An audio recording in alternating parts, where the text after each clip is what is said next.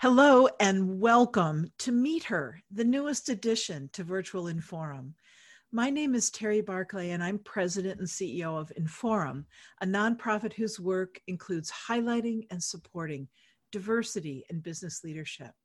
The Meet Her podcast series introduces listeners to women of accomplishment whose experiences and insights feed us all on our leadership journeys. And I am just so very excited that joining me today is Tina Kozak, president of Franco, one of Detroit's best-known strategic public relations firms. Tina leads the entire Franco team and is also a frequent public speaker on such topics as leadership, empowerment, crisis communications, and reputation management. That's quite a lot. Welcome, Tina, and thank you so much for joining me today. Hi, Terry. Thank you so much for having me today. Well, I can only imagine with that scope of responsibility how much you have on your plate these days. So let's get right to it. What's your personal superpower and how has it helped you in your career? Well, these days, I think that just managing, literally just managing, is a superpower in and of itself for all of us. When the lines are so blurry between home and work and personal and professional and, our kids and our coworkers. So truly managing feels like a superpower. But in addition to that, I have this ability to kind of jump in to an unfolding situation and really listen quickly and be able to very quickly synthesize what needs to happen, prioritizing risks and opportunities.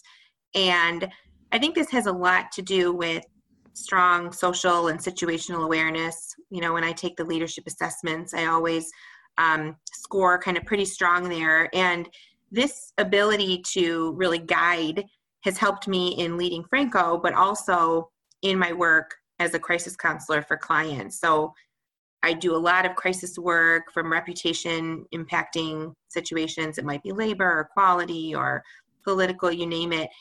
And often in crisis, leaders think that they know, what needs to happen or what they need to do, but it's really hard to think clearly when your reputation is at risk or when everything's at risk. So I think my ability to quickly get to know someone, build that trust, show them that I understand, really helps them trust me to make the recommendations to get out of, or I should say get through situations. I have an abundance of courage, which I think helps a lot. Thanks to my Italian mother. I'm definitely not a yes person and really hold firm to those convictions. So courage is a big piece of that too. I find myself wanting to ask you a follow-up question. How did you get that superpower? Did you kind of always have it, or was it something that you worked at developing? No, I think part of that is inherent, personality. Again, that's social awareness, but I think it's on the job training. I always say with crisis planning and crisis work, you can drill and plan and you absolutely should, but until you really go through it, you don't know how you're going to do. And I've gone through it and I've realized that I really like that. And I've realized that I can be, a valuable partner to others going through crisis. So I think it's, part inherent and part practiced behavior or superpower. Wow, interesting. Really interesting. So given all of that, is there a skill that you're constantly working to improve? Oh yeah, there are many. But I think one, your greatest gift is often your greatest blind spot, right? So, oh my goodness, is that ever true? Right?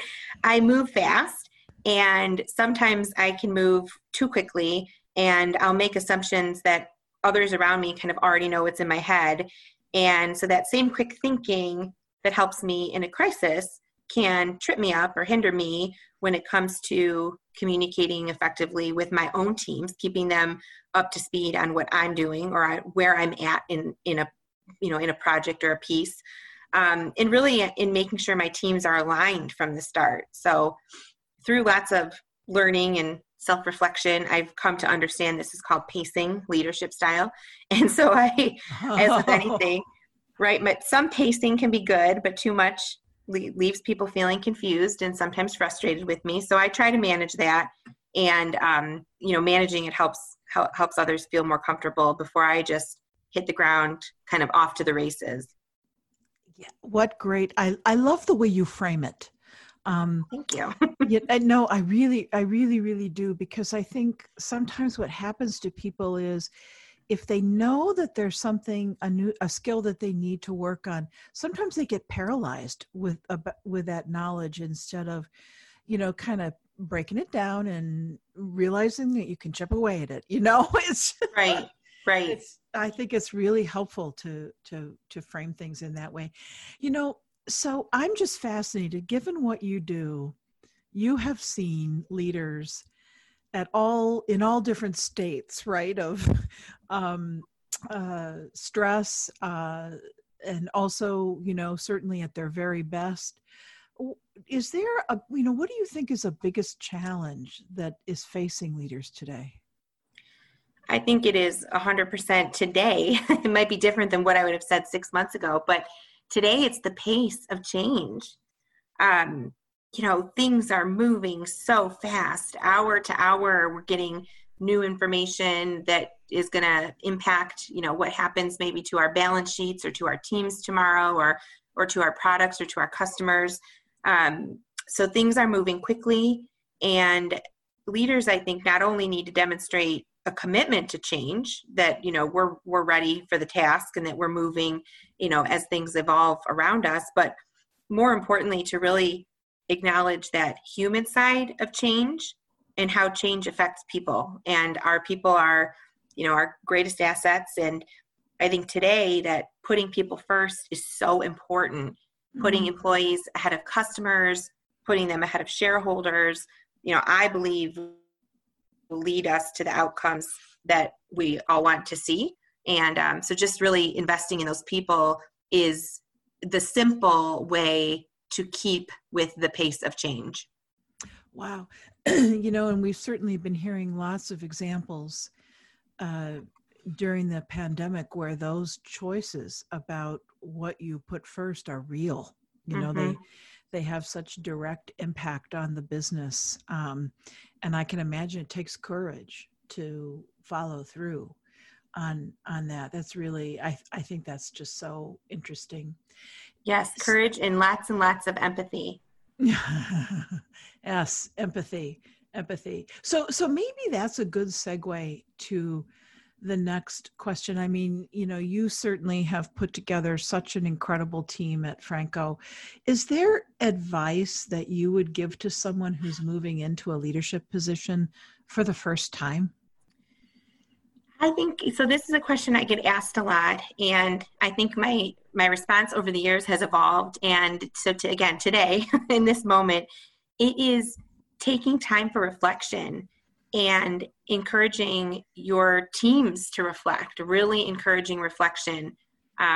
We, talk about a growth mindset at Franco a lot and how that's so critical. And I know that, I know that you and Inforum do a lot of transformative leadership and growth mindset thinking, and you really can't grow without reflection. I think that the difference between a really strong manager and a successful leader is taking time to reflect and making those adjustments that you notice when you do that assessment. And it can take a lot of forms.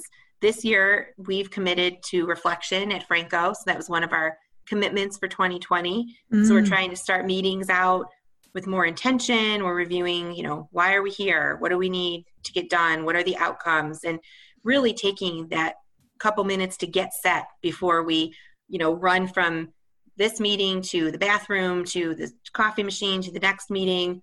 Taking a couple minutes, we're breathing, and we're asking ourselves, why are we here? And what do we need to get done? We're doing more debriefs on what's working and what isn't.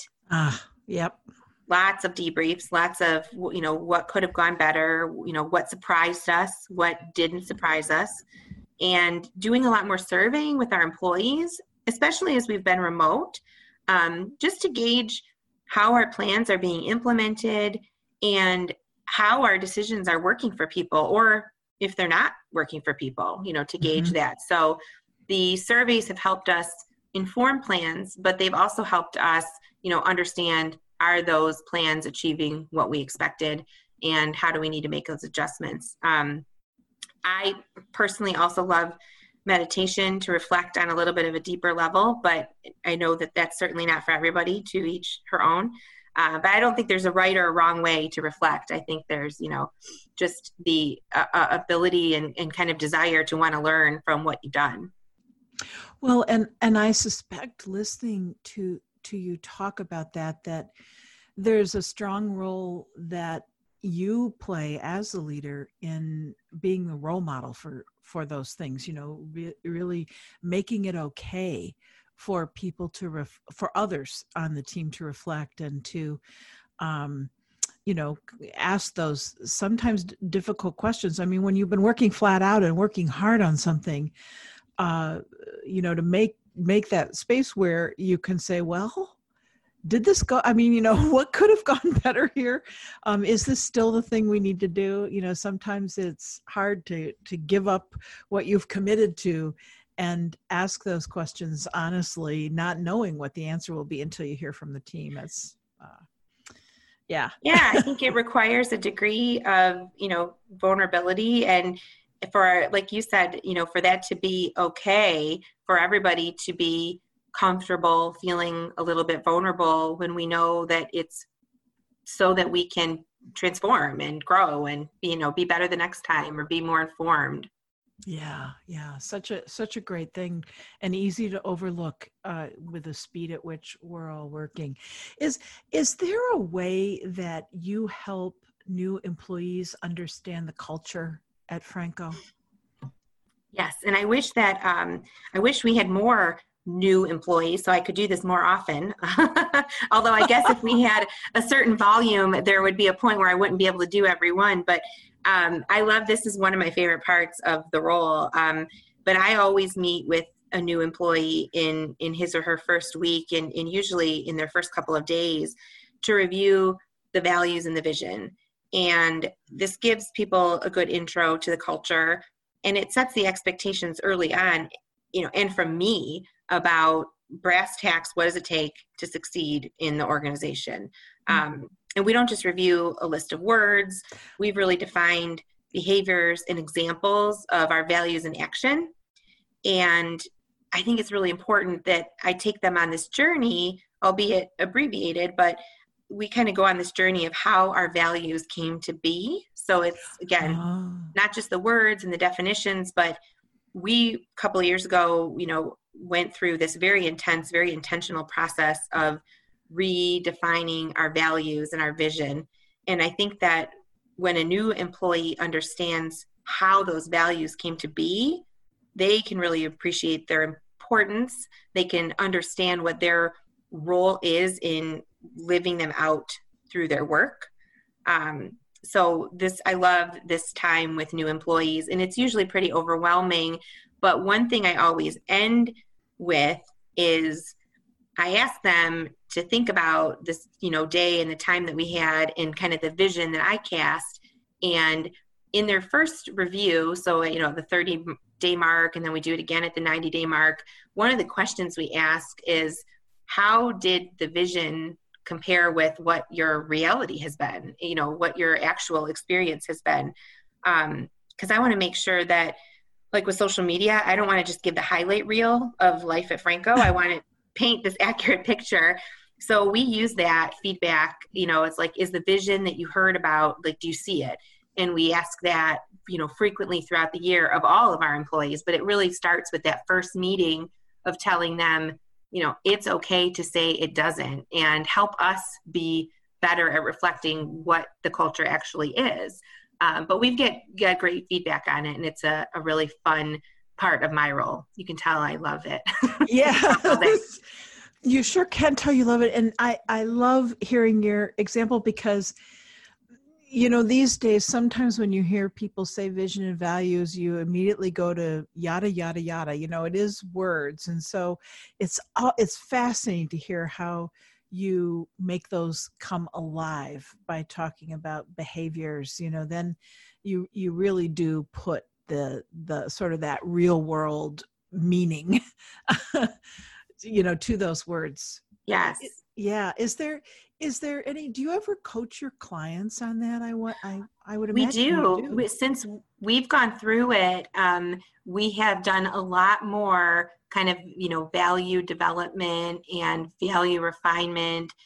We've always worked with businesses on mission statements and vision statements, but until I went through this, again, it's probably been 4 or 5 years now, they were really words, and they were words to reflect a culture or, a goal, but they were words. And so now we are coaching clients on going deeper with those defining behaviors and what does this look like in your organization, and how do you carry it out beyond a values rollout, with the party and a cake and laminated card of the values, right? So how do you kind of carry it into performance reviews? How do you carry it into your staff meetings and make people, kind of feel comfortable and natural to speak the language of the values in the company? Mm-hmm. Mm-hmm. Yeah. Sometimes I think, we always hear if you have a pet, we hear about how pets, particularly dogs, their noses are so sensitive, and they have all this information from the world, through that we as humans don't have. And I sometimes think that we as humans have the ability to sense authenticity. And really what you're talking about is organizations, companies that really are authentic in embracing and living those values. It's important stuff. I like that analogy. Yeah. I don't know. I'm thinking about dogs today. I don't know why. Yeah. So, I'm really curious. Do you have any blogs, podcasts, or what media do you engage with to generate new ideas? Yeah, so lots of different things, and some business, but not all.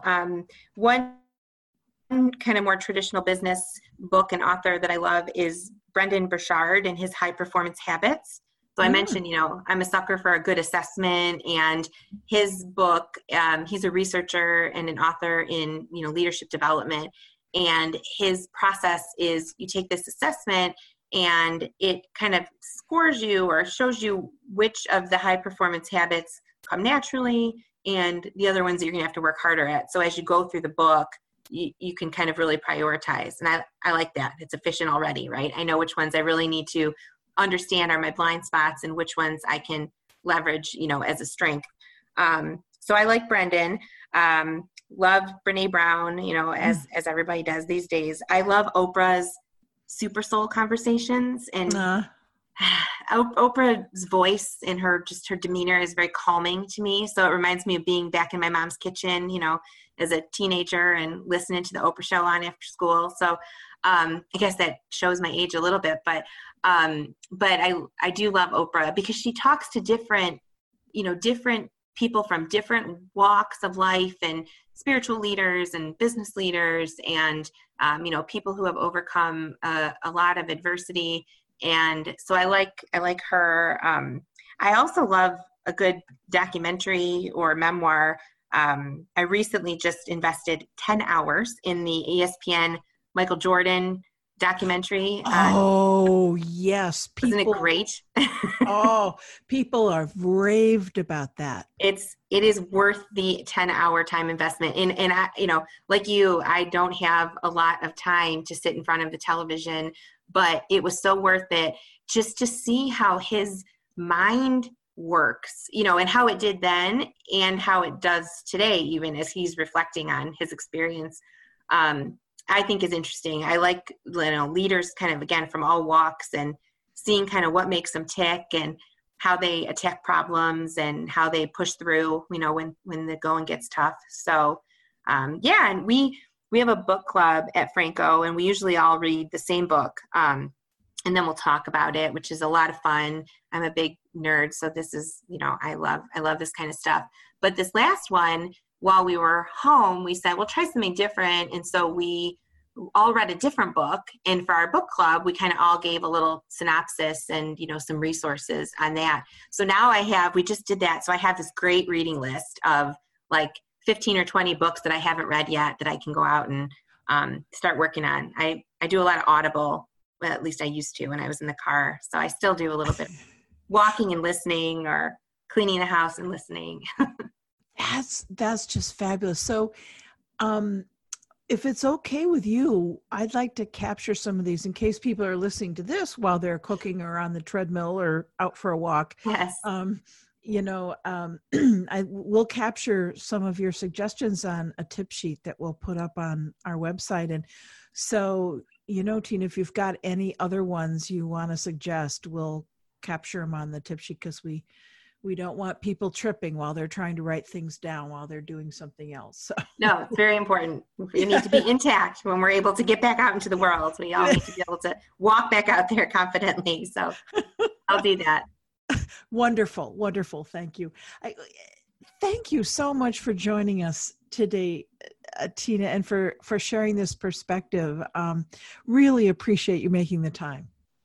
Thank you so much.